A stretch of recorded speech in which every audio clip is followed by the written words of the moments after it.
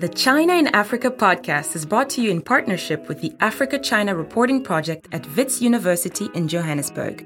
The ACRP promotes balanced, considered reporting on China-Africa relations through training programs held throughout the year. More information at africachinareporting.com. Hello and welcome to another edition of the China in Africa podcast, a proud member of the Sinica Podcast Network. I'm Eric Olander, and as always, we're joined by China Global South's managing editor, Cobus Van Staden in Johannesburg, South Africa. A very good afternoon to you, Cobus. Good afternoon. Cobus, as you know from our discussions over the past few weeks, even several months now, we've been talking a lot about the really sharp decline in recent years of Chinese overseas development finance. A couple weeks ago, we interviewed Becky Ray from the Boston University Global Development Policy Center, who came out with some really fantastic new research that showed the drop-off in the latest data that they've got. We'll talk about that. This is not a new story. It's something that's been going really since 2017. In fact, in the 2021 period, which is the latest that Becky and her team at BU have, China issued only $10.5 billion worth of loan commitments, which is down sharply from the more than $80 billion that they did in 2016. So that is a dramatic fall, and it's particularly acute in Africa. Belt and Road funding in sub-Saharan Africa dropped 54% last year to just $7.5 billion. And now, just to put that in context, that's less than half of the $16.5 billion that was done in 2021. And also last year, there was no new Chinese funding for African railway projects anywhere on the continent. That's quite a statement given how much railway has been built in Nigeria, in Ethiopia, in Kenya, and so many other places. Now, there are really two reasons for this. And it's not just because we have a debt sustainability problem, although that is a problem, but it's also because China just doesn't have the cash that it once had. I mean, China's debt levels itself are the highest levels that they've been since 1995. Growth has been slowing as the economy matures. There's also this issue of the declining population, and that kind of ties into productivity and lots of other deeper issues. And then there have been the disruptions to the economy brought on by the pandemic and the zero COVID policies. Kind of put all those together in a mixing bowl, and you have a lot more conservative instincts in China when it comes to lending money. At the same time, this question of the debt sustainability issue is really a big thing for a lot of borrowing countries. We've been talking about that all week in the showdown now between the Chinese and the multilateral development banks, the World Bank and the IMF, over debt restructurings in Zambia and Sri Lanka. Ghana is now applying for the common framework from the G20 as well. So all of these issues are kind of coming together to the point where the fact is that countries in Asia, Africa, the Americas simply cannot take on much more debt. You know, and this creates a second problem for them because it's not only money that's used to fund infrastructure development, but a lot of countries are also using borrowing to fill their budget gaps. So it's really a huge problem for them. But let's focus on infrastructure, because in the infrastructure space, there's an interesting trend that's been gaining momentum over the past few years where Chinese companies, many of them state-backed enterprises, work with governments to build roads and ports and other infrastructure as part of a public-private partnership. So here's how that works. The Chinese company will put up most or pretty much all of the upfront capital to build the project. That company will then have 10, 20, sometimes 30 years to operate the road or the port, and then they use that time to recoup their investment. And in some cases, they get that money back plus a little extra, and then they'll hand over the road or the port back to the host government. But we're now also seeing Chinese companies take equity stakes in different projects where they act like a traditional investor, almost like a venture capital firm, and they're in it for the long run. So let me walk you through a few of these projects, Cobus, and then we'll get your take on all of this. Many of you have heard of the Nairobi Expressway that runs through the center of the Kenyan capital. That's a 27-kilometer, $668 million toll road that was financed and built by the China Road and Bridge Corporation, and they're also running it as well. They're going to operate that for the next 27 years. And from the calculations, they're going to actually make a pretty penny off the tolls that they're running there. So it's a good investment for them if the volume and the traffic kind of fill their forecasts. The China Road and Bridge Corporation is also building a similar toll road out here in Southeast Asia, over in Cambodia. And this one is a lot bigger, though. Get this, Cobus. The Phnom Penh Sihanoukville Expressway runs for 190 kilometers and costs more than $2 billion to build. But it's not cheap. It costs you about $12 to use that expressway. And that's a key point that we'll talk about as well. And then there was news that came from Chile this week that the China Railway Construction Corporation paid $600 million to operate another stretch of the country's main north-south highway on Route 5. Now, altogether, China Railway has spent $1.4 billion for the rights to toll 500 kilometers of this highway. So you're starting to see these public-private partnerships now in many different parts of the world, including in Africa. And Cobus, it sounds great. It's a fantastic solution. Developing countries get the infrastructure without the debt, and Chinese companies get the profits from building and operating these projects. But it's not an ideal solution given that a lot of the infrastructure can only be used by those who can pay for it. Those tolls are not cheap, whether it's in Kenya or in Cambodia. And it also biases towards projects that are revenue generating rather than infrastructure that actually needs to be built, say like sewage systems. You don't make as much money from that. So there's pluses and minuses with this, Cobus. I think what's really important here is that what we're seeing is, a more fine-grained kind of distinction between China as a development partner and the role of Chinese companies. So on the one hand, China has never really fit into the conventional idea of a development funder for a bunch of reasons, but, among others, because development isn't its only priority, right? Kind of like throughout the Belt and Road Initiative, the getting jobs for Chinese companies has been a really big part of that job, and it became part of what we think of as a Chinese kind of infrastructure provision in the global south. And I think it's really important to actually unpack that concept because, as you said, Chinese banks and the Chinese state has a different set of priorities now, particularly in relation to anxieties around debt. But Chinese companies have their own set of priorities. And, so them kind of scouting out these projects and, leaning into certain kinds of development fueling infrastructure like roads or rail, for example, has to then be seen separately from whatever kind of development role the Chinese government sees for itself. And also the kind of decisions by African governments also then have to be thought of in a kind of a more fine-grained way because they've learned, as the Chinese have, from decades of engagement with China. And we're seeing these kind of interesting distinctions where African governments are starting to limit certain kinds of risk by, for example, mixing finance or, kind of splitting what could have easily have been a single project into two different projects with two competing Chinese companies. Like these kind of like options to that in some kind of ways is also a reflection of how the landscape has changed.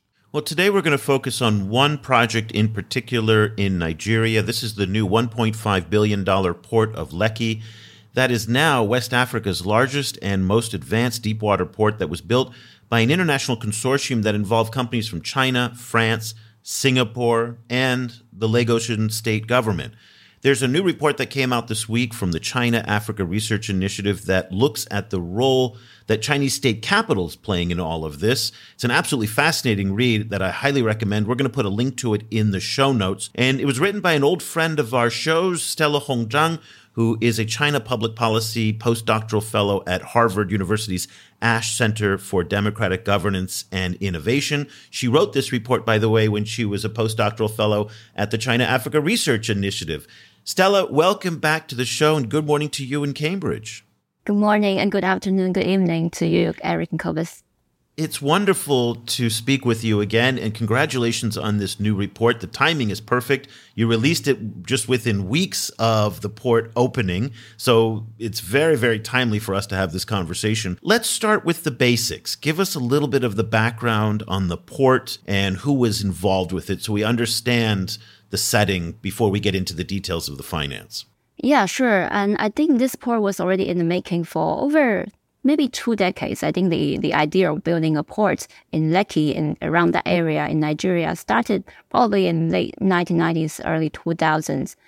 And originally it was started by a Singaporean company called Tolaram. And this company is quite prominent in Nigeria because they markets a kind of instant noodle, which by the way is very popular in Southeast Asia, the Indomie. So they sell it. That's a household food item in Nigeria. So this company is very well known in Nigeria. So originally they wanted to just build a jetty for their own logistical needs in that area. But later, I think Nigeria government also discovered that the area around Lekki was originally also a site where the British colonial government was considering building a deep sea port. So they started to have this idea of developing a major port in that area. So that started from then, early 2000s. And then the Nigerian government and Tolaram started negotiating. But at that time, because Nigeria didn't have a PPP law, a public-private partnership law yet. And so all the ports were owned by the government. And there was no legal way for a private company to be able to invest in a port and own the port and develop the port. So that took a while. So until Nigeria passed a law in 2005, I think, that allowed this kind of PPP to operate. So then they negotiated. At the end, they reached a concession agreement in around 2011, I think, between the Nigerian government and Tolaram. And then that's when the Chinese company, CHEC, China Harbor Engineering Company, came into the picture. They were hired by Tolaram to be the EPC contractor of the port project. As you can imagine, CHEC is a very major company in the port construction sector in Africa. So it's no wonder they will won this contract. But a few years after that, Tolaram wasn't able to really move forward with this project because they weren't able to secure finance. And part of the reason was that I think some other investor or potential financiers were not so sure about Nigeria's economic situation, and they were not so sure about the business forecast of the project. So after long negotiations with some European banks, including also some Nigerian bank, even African Development Bank, they weren't able to secure financing from that front. And that's when CHEC kind of started to talk to Tolaram, say, hey, can we come in as investor? That was around 2017, I think. And so after a few years of negotiation, they finally came to this agreement where the CHEC would kind of form a joint venture with Tolaram, and CHEC would take 70% of the shares in the joint venture. And they together also form joint venture with the Nigerian government as well as a Lagos state government. So that eventually in the company that is the concessionaire of the port project, CHEC takes 52.5% of the share. So that's the basic story. Just to be clear, CHEC is now going to be involved in running the port, right? Yes. So the 52.5% share in that company, that's the developer or the concessionaire of the port project. And there is a sub-concessionaire that would operate the project. And in that sub-concessionaire, CHEC only takes 20% of the share, and 80% belongs to the French company CMA CGM, or a subsidiary of CMA CGM, which is called CMA Terminals, which is already a very big player in Nigeria. Well, CMA is also one of the biggest shipping companies in the world, so they're enormous. Go ahead, Kobus. Just for additional little bit of background, could you get an idea of, if everything works well and the port kind of operates at full capacity and so on, like what the kind of commercial potential is for the port and the kind of role that it would possibly play in Atlantic shipping? I assume having a major deep sea port on the West Africa coast could be a game changer in some ways. Yeah, I agree. I mean, this really can be a game changer. We're hoping it to be a game changer for Nigeria. Because can you imagine a country like Nigeria, the biggest economy in Africa, they didn't have a seaport. all their existing ports were like very small, shallow, or even river ports. They didn't have a seaport. And as a result, a lot of the goods that were going to Nigeria had to go to other ports in other countries. And then they'll have to switch to smaller vessels before they can come to Nigeria. So you can imagine it's a lot of waste of time and money. And the two existing major ports in Lagos, Tinkan Port and Apapa Port, they were at full capacity and also a lot of congestion because the ports were located in an area that's very close to downtown Lagos. And the roads, the connections between the ports and the roads, the access roads were very congested, and the trucks would have to wait for days to pass to the port to clear their goods. So that's a huge headache for Lagos and for Nigeria as a whole. So they clearly need this port to help them to be able to receive large vessels, because this one, as you said, is going to be one of the largest ports or deep sea ports in West Africa. So it will be able to receive big vessels. So Nigeria can directly receive these vessels from overseas.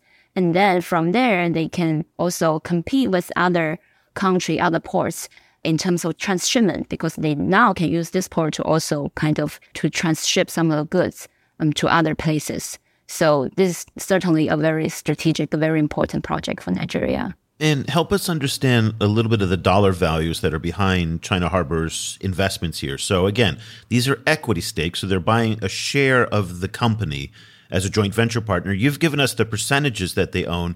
Do you know what the dollar values are? The first investment was around 220 million, I think, and then it was going to go up to 600 million or somewhere around that. Do you have specifics on that? So I have the number that given to me by CHEC. So I don't know the specifics, but according to one figure, that was the overall investment cost of this project is $1.044 billion US. And so I imagine that's the total equity investment that would include probably both CHEC and Tolaram. And in this, there's a loan provided by China Development Bank, which is $629 million. Oh, so I didn't realize there was a loan part of this as well, because I thought it was all an equity stake part of it.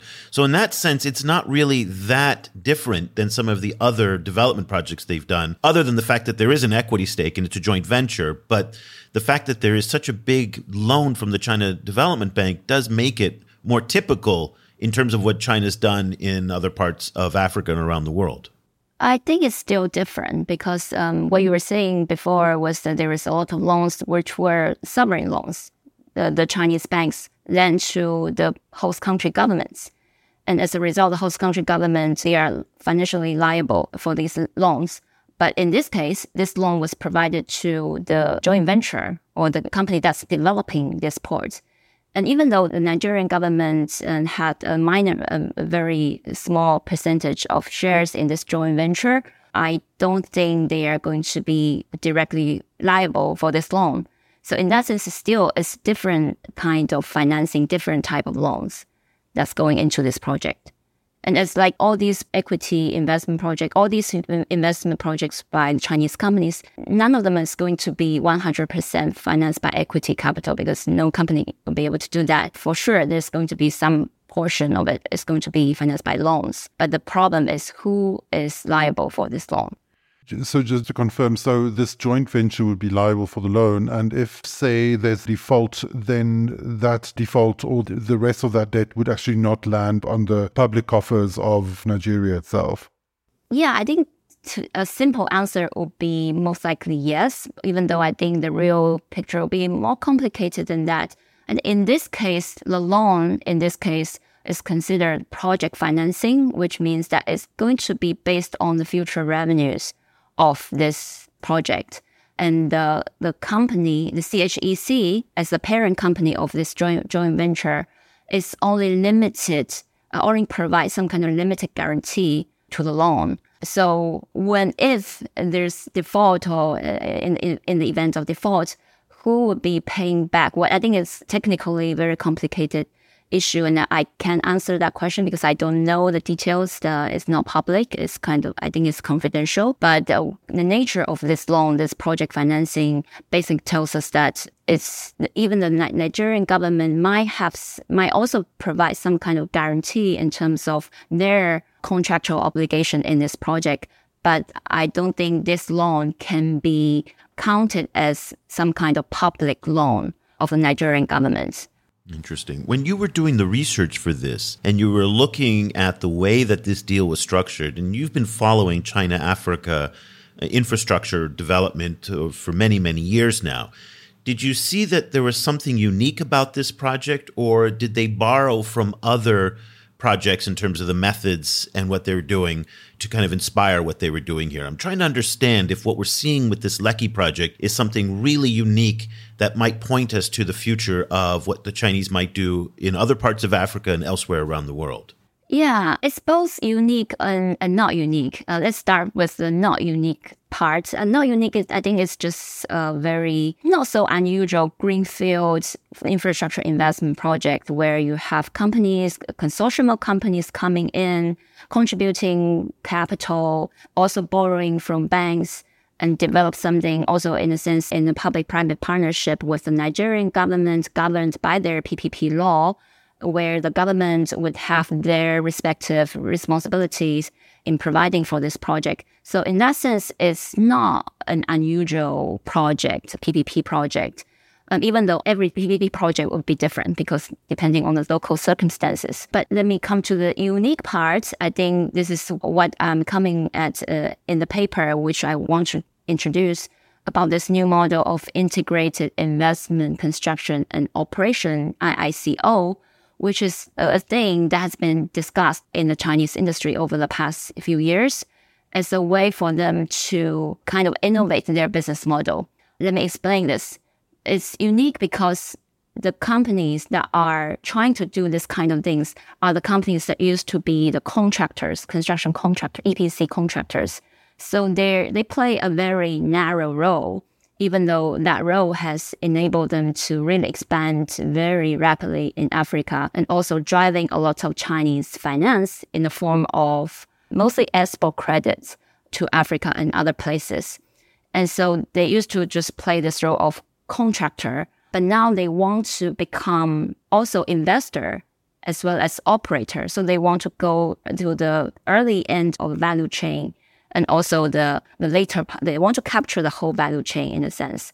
So this is quite unusual because basically the companies are going to do something that they are not familiar with at all. They were very good at building ports, railways, etc., but they are not good, or they don't have much experience in conceiving an investment project, a greenfield infrastructure investment project, and they are not good at operating a port or a road or a railway.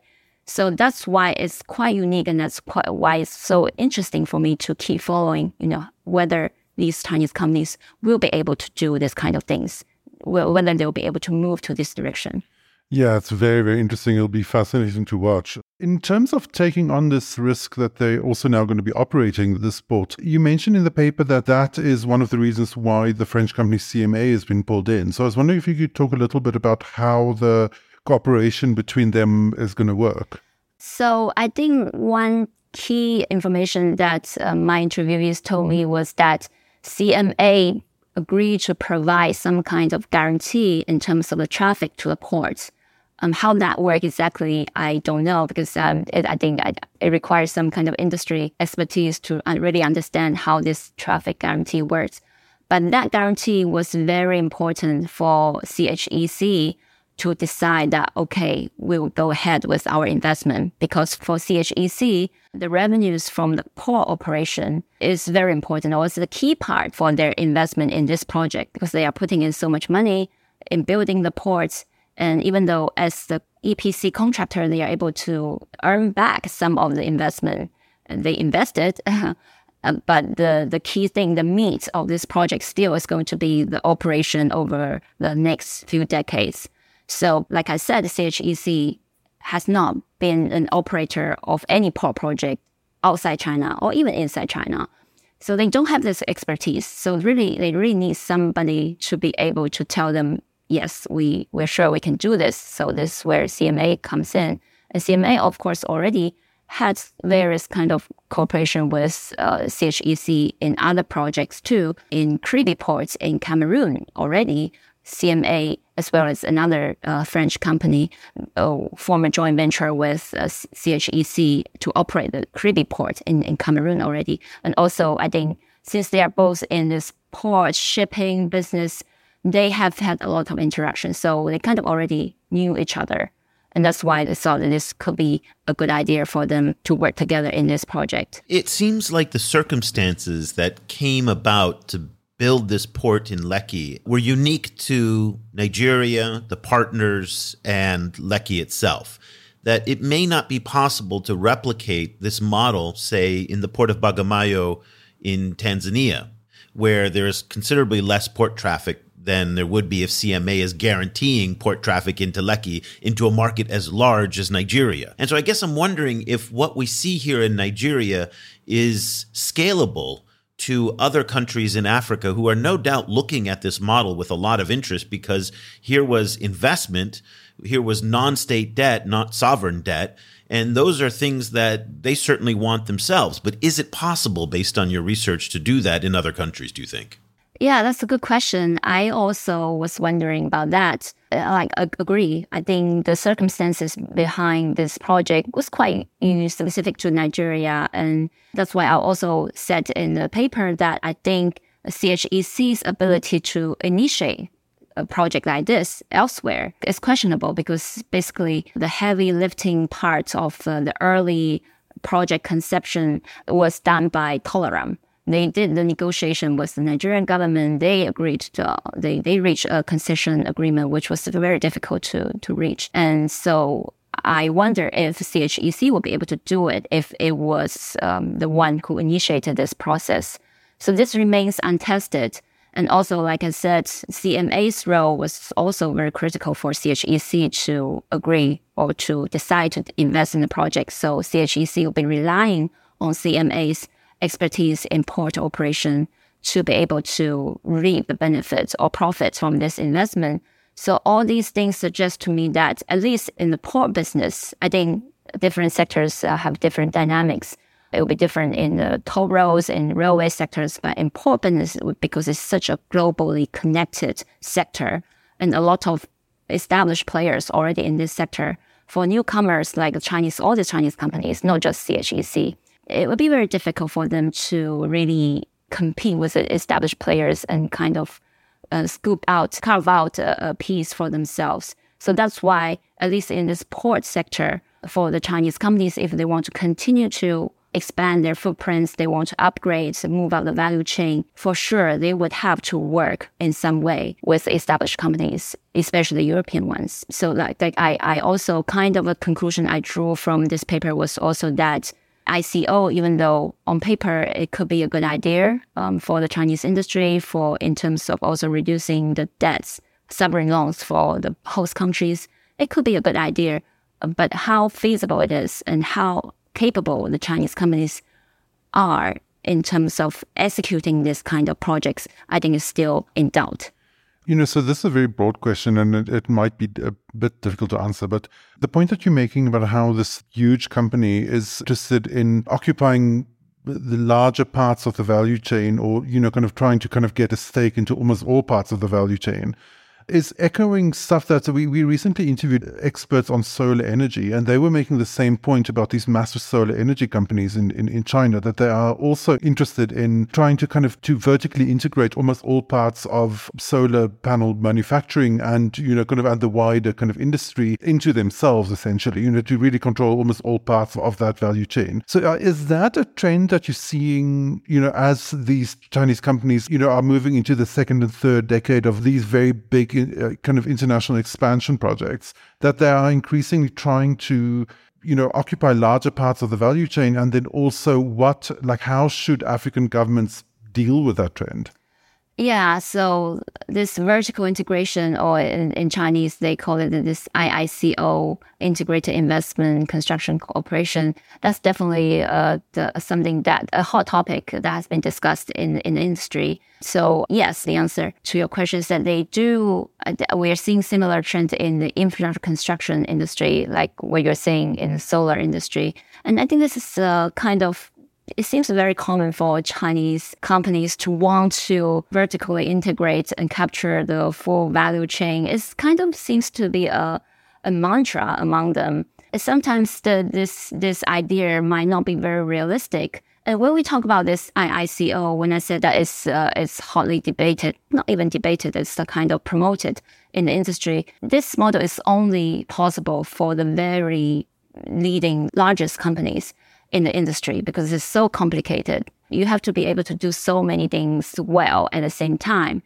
So it's not going to be possible for the majority of the Chinese companies, but the few leading ones like CHEC, CRBC, or their parent companies, CCCC, and also the other major companies that, are very high profile in Africa and in Global South in general, they are looking in this direction. And they think that because they want to become globally competitive companies, they want to remain major players in the sector. So they want to move up the value chain. They don't want to just continue to be the contractors, because contracting, by the way, is kind of low value added. And also a lot of it was based on China's low cost advantage in the past, which is quickly eroding because of a rising labor cost, because of the over competition among the Chinese companies themselves, and for a lot of reasons that Eric mentioned in the beginning. So they have to think about new ways to engage in overseas infrastructure development. And now the implications for the host governments, I think overall, this is also not something that's unique to Chinese companies. I think overall, globally, there's a trend of moving towards PPP, because in the past, where the government was responsible for investing in public infrastructure and using only public money or borrowing money to do that, that was something that's both. I think that we are already seeing a lot of issues. And, the government became very highly indebted, and also the government are not very good at investing. So I think in the past already 2-3 decades, this PPP is on the rise. So the Chinese notion of IICO is also, kind of speaks to or echoes this PPP trend overall.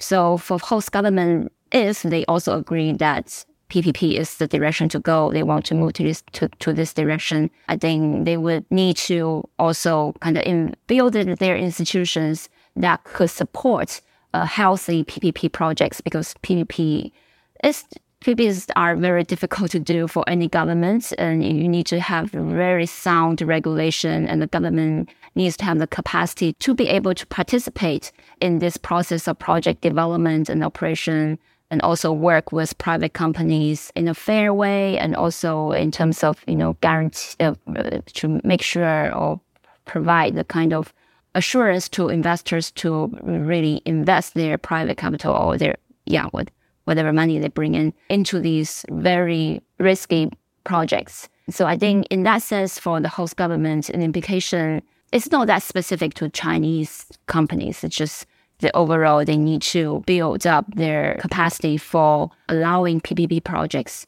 to take off in their countries. I want to wind down our discussion a little bit, and stepping away from Lekki and looking at Africa more broadly. You, again, I've mentioned this early on, you've been in this business for a long time. You've been studying China-Africa relations for as long as anybody out there. So you have a very good perspective on this. Help us understand the moment that we're in right now in terms of China's engagement in Africa. So we've seen the trade numbers go up. The BRI numbers are down. The financing is down. What's your sense right now in terms of the state of China-Africa relations in 2023? I can't claim I'm an Africa-China expert, but I've been studying China's overseas engagements. But let me come to this infrastructure sector first. Right now, we're seeing, like we were talking in the beginning, the financing is down. But for all these Chinese companies, they are still very eager to continue to work in Africa, especially in such countries as Nigeria, has a very big market, huge potential. So at least in countries like Nigeria, big markets, I'm still seeing that the Chinese, when I was visiting Nigeria in June last year, I was still seeing new Chinese companies coming in to Nigeria. I mean, infrastructure company coming in, trying to, get some projects. So there's still, I think from these companies' point of view, they are still seeing Africa as a future market with great potential. They want to stay there, even though they are now in a very difficult time, but they want to find some way to be able to stay there, stay put, and wait and see, and wait for the next cycle for them to pick up so that they can also continue to expand. And so in that sense, I think that right now we are just experiencing, I think these are kind of technical adjustments in terms of how China is going to continue to finance, or whether China is going to continue to finance major infrastructure projects in Africa, or whether these companies, like this paper was trying to investigate, whether the companies will be able to find new models, new business models that would allow a more sustainable way of financing from China. So these things, I think, would take a few years for the industry and for Chinese financial institutions to figure out, and hopefully they would be able to figure out something. And so, but I think overall the willingness still there, interest still there from the Chinese companies' point of view, economic interest. They still want to work in Africa, which is the future, which still has so much untapped potential. So that's basically my take. Earlier, Eric asked about the scalability of the project. During that bit of the discussion, I was thinking that maybe trying to scale this project to fit other possible ports in Africa or other projects in Africa might be, there might be a different approach, which is learning from the way that the project was designed, because it seems like, as you pointed out, like, Lekki has a very unique position, Nigeria has a unique position. It is a clear kind of massive opportunity to build a deep sea port on the Atlantic coast of Africa. It's clear that one doesn't have to be a particular kind of like a particularly sympathetic to African development to be able to see the potential in that deal. So I was wondering what lessons African governments should take from this deal if they're not taking the lesson of simply trying to replicate Lekki somewhere else. Like what kind of project development lessons or project pipeline lessons should other African countries take from this example in order to generate other similarly bankable but different and unique projects in a similar way?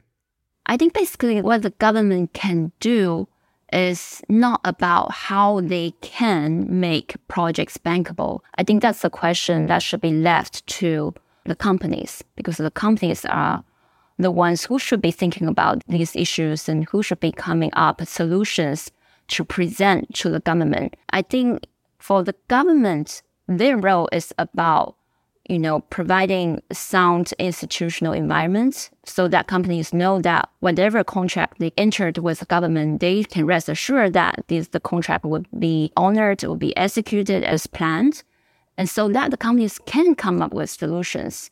And for the government to make projects bankable, I think it's hard to give government advice in terms of how to make projects bankable. And also, I think in this Lekki project, probably the Nigerian government was also kind of, because this whole process of negotiation took so long, and I think there was so much delayed in the process. I'm not sure what exactly the role that the Nigerian government played. I mean, what positive role the Nigerian government played in this process. But overall, the fact that Nigeria had this PPP law that was passed in 2005 that provided this institutional foundation for these kinds of deals to be possible, that's an important thing. And also, Nigeria has been, trying to pursue PPP projects here and there. So they have been building their experience in PPP, and that's also very important. And so I think all these are necessary for countries to be able to enter a major project like Lekki Port and to execute it as a PPP, and also make sure that these kind of PPP projects are sustainable, are going to really help countries to bring them the real benefits. The paper is From Contractors to Investors, Evolving Engagement of Chinese State Capital in Global Infrastructure Development and the Case of Lekki Port in Nigeria. It was written by Stella Hongzhan, who is a postdoctoral fellow at Harvard University's Ash Center for Democratic Governance and Innovation. And again, she wrote this paper while she was doing work as a postdoc fellow at the China-Africa Research Initiative in Washington, D.C. Stella, thank you so much for taking the time to join us and to walk us through all of these details. We really appreciate it. It's wonderful to speak with you again. If people want to follow what you're reading and writing in your latest research, what's the best way they can get a hold of you? I'm on Twitter and my handle is @StellaHongzhan, so you can find me there. We'll put a link to Stella's Twitter handle plus the paper in the show notes. Stella Hongzhan, thank you again. We really appreciate it. Thank you. Stella really changed my thinking on this whole port project because on the one hand, I really was approaching it that this is absolutely revolutionary. It's a very new way for China to finance infrastructure. But it turns out that it's a mix of the old and the new, and that's what makes it so interesting. At the same time, the other part of this that I really find fascinating is in these polarized times that we live in this hypercritical time of China. Here we have an example of, not only tripartite cooperation, but four-way cooperation with Singapore stakeholders, French stakeholders, the Chinese, and the Nigerian government. And building these coalition of investors where risk is then spread more evenly, or at least not as concentrated as it used to be, is really interesting. And especially it shows that European and Chinese can do things together. And that's something that's very interesting. I'm not entirely sure how much the United States, there's an appetite for this kind of thing. That being said, the dirty secret is that companies like General Electric rely heavily on Chinese contractors to do work. So that happens out of the spotlight. But this coalition that they've built, I think is so interesting. And I think if I was to give one piece of advice to African policymakers, I would look for really strong coalition partners like they did in Lekki. Yes, I think that is a very solid piece of advice. And it clearly also, kind of helps to mitigate some of the risk issues involved. And we're already seeing some of those developments in other places too, where, for example, in Tanzania, the kind of rail development where there's a mix of Turkish and Chinese actors, financiers, contractors, and so on involved. So all of that it's very interesting. I think it's also, it's a kind of a necessary corrective, I think, to two kind of narratives that show up a lot, kind of in this space. One is that the idea that the sharp pullback that we've been talking about a lot, that you mentioned at the top, the sharp pullback in Chinese project financing and BRI financing, that equals a pullback from Chinese activity in these countries, which is not true. Just because it's more that, a change in funding model, a change in the activity of Chinese policy banks versus Chinese companies, it's more complicated than simply a pullback in Chinese project financing equals a pullback by China from Africa. The second place is, as you pointed out, it's the idea that, we're in such a geopoliticized moment, everything is so polarized, the Western companies and Chinese companies can't work together at all, the end, right? That's clearly not true. Like Western and Chinese companies are working together all over, in good ways and bad ways, bad being, or to my mind, bad being the oil pipeline that's being done by Total Energy and a Chinese company. I think CNOOC, maybe. CNOOC. Yeah, it's CNOOC. That's the East African crude oil pipeline. Yeah, in Uganda. It's a terrible project. This could go well or go badly, but the point is the idea that, we're in such a polarized moment that it's impossible for companies to work together. That's clearly not true. Well, it's interesting because as we were talking about public-private partnerships, I kept thinking of what the United States and what the Europeans have been talking about. The Europeans have their Global Gateway Initiative, and the United States has its PGII, or Global Partnership Infrastructure Investment. The Partnership for Global Infrastructure and Investment. These acronyms I can't keep up with. But what's interesting is that they talk a lot about engaging their private sectors to do this. Now, the Chinese have an advantage because companies like, China Railway in Chile, China Merchants in Djibouti, and then China Harbor in Lekki are not private companies. They're state companies, but in many ways they act like private companies. But they can be compelled and they can be enticed using state enhancements and inducements.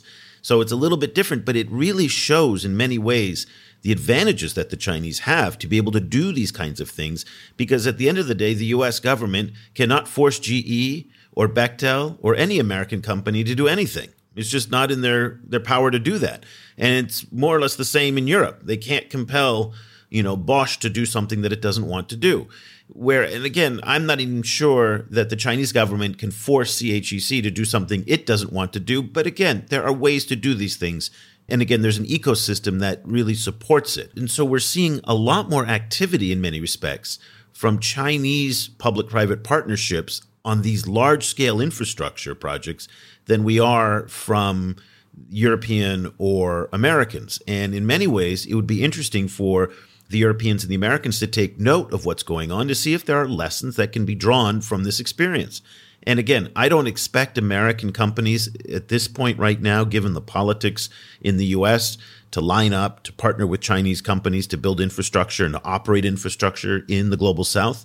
But again, there's something in Stella's research that might be useful for the U.S. Exim Bank or for American companies to learn from how these things are done, how to build the coalitions, how to structure the joint ventures, what are the ideal working conditions. Picking Lekki was great because CMA is guaranteeing traffic and there's an underutilization of ports. There's not a deep sea port. All of those criteria added up to make this a great project. Looking at those feasibility studies for other parts of the world is something, again, is a very tricky thing to do. So I think there's a lot of lessons that if you unpack the research from people like Stella, you'll find really helpful insights. I think so too. And echoing what you said, I think it's clearly not a situation that the Chinese government says march and the companies march, right? It's just simply, like Western commentators. No, they have a lot of agency, those companies. They have a lot of agency. Yeah, exactly. A lot of Western commentators love to assume that, but that's just not, it's just not that simple. It's much more a situation where there's kind of sweeteners added to the deal, right? Kind of like the different kind of, as you say, different kind of inducements. And I think there's a lot to learn there. But I think there's, the other issue, I think, is that it's the one thing that where the Chinese government and the Chinese companies are united is that they both, I think, have a very kind of solid fear of risk, right? Kind of like both of them are risk averse in their different ways. But I think they also see potential in Africa. Whereas I think both companies and governments in the West are so siloed in a particular kind of way of thinking about Africa, where which is essentially a completely developmentist idea, or like an aid-focused idea of always having to help Africa, and the flip side of that, because those two go together, is just pure racism, right? Kind of just like pure kind of like, because, aid does have its racist side. And, and with that, there's just this kind of like flat assumption that Africa is just a basket case, that it's just a set of problems, that there's no there, right? Like those two, that kind of aid focus and, we need to help kind of lives in tandem with that kind of just pure rejection, right? And I think Western companies and Western governments end up stuck in that space. And it makes them blind to the actual potential, the actual commercial potential that is in kind of African development in a way that the Chinese actors are not. Even though Chinese actors have many blind sides and many racisms of their own, I think, and I think it is revealing that the one field in Africa where there really is strong Western participation, kind of particularly from Canada and Australian companies, is mining, right? Kind of because that is this kind of settler colonial industry that's very strong in Canada and Australia. And that makes sense from that mindset. There's no interest, kind of in many of these other fields that Chinese companies are making a mint in, right? Kind of including things like music streaming, including like these kind of port-related issues, like things related to trade and customer bases and those kind of things. It's very interesting to see how the Chinese see opportunities and go for them. And somehow those opportunities are not visible from the West. Well, if this is a topic that interests you, on our website, we've got a lot of the details about the port of Lekki. Also, we've been writing about the Sihanouk Expressway in Cambodia. And just this week, we wrote all about the Chilean road as well. So The website is a great resource. It's available to subscribers, doesn't cost much at all. If you're a student or faculty, we offer a 50% discount. All you have to do is just send me an email and I will email you back a coupon link that you can use. And also you'll get our China Global South Daily Brief every morning at 6 a.m. Washington time. We're just so excited to see our reader community start to grow. We've got a number of universities now that are signing up. We've got about 25 governments that get it every day and thousands of readers around the world. So it's really just very exciting and very rewarding for us and the team that are putting this together every day. And we've got staff now in Asia, Africa, and the Middle East.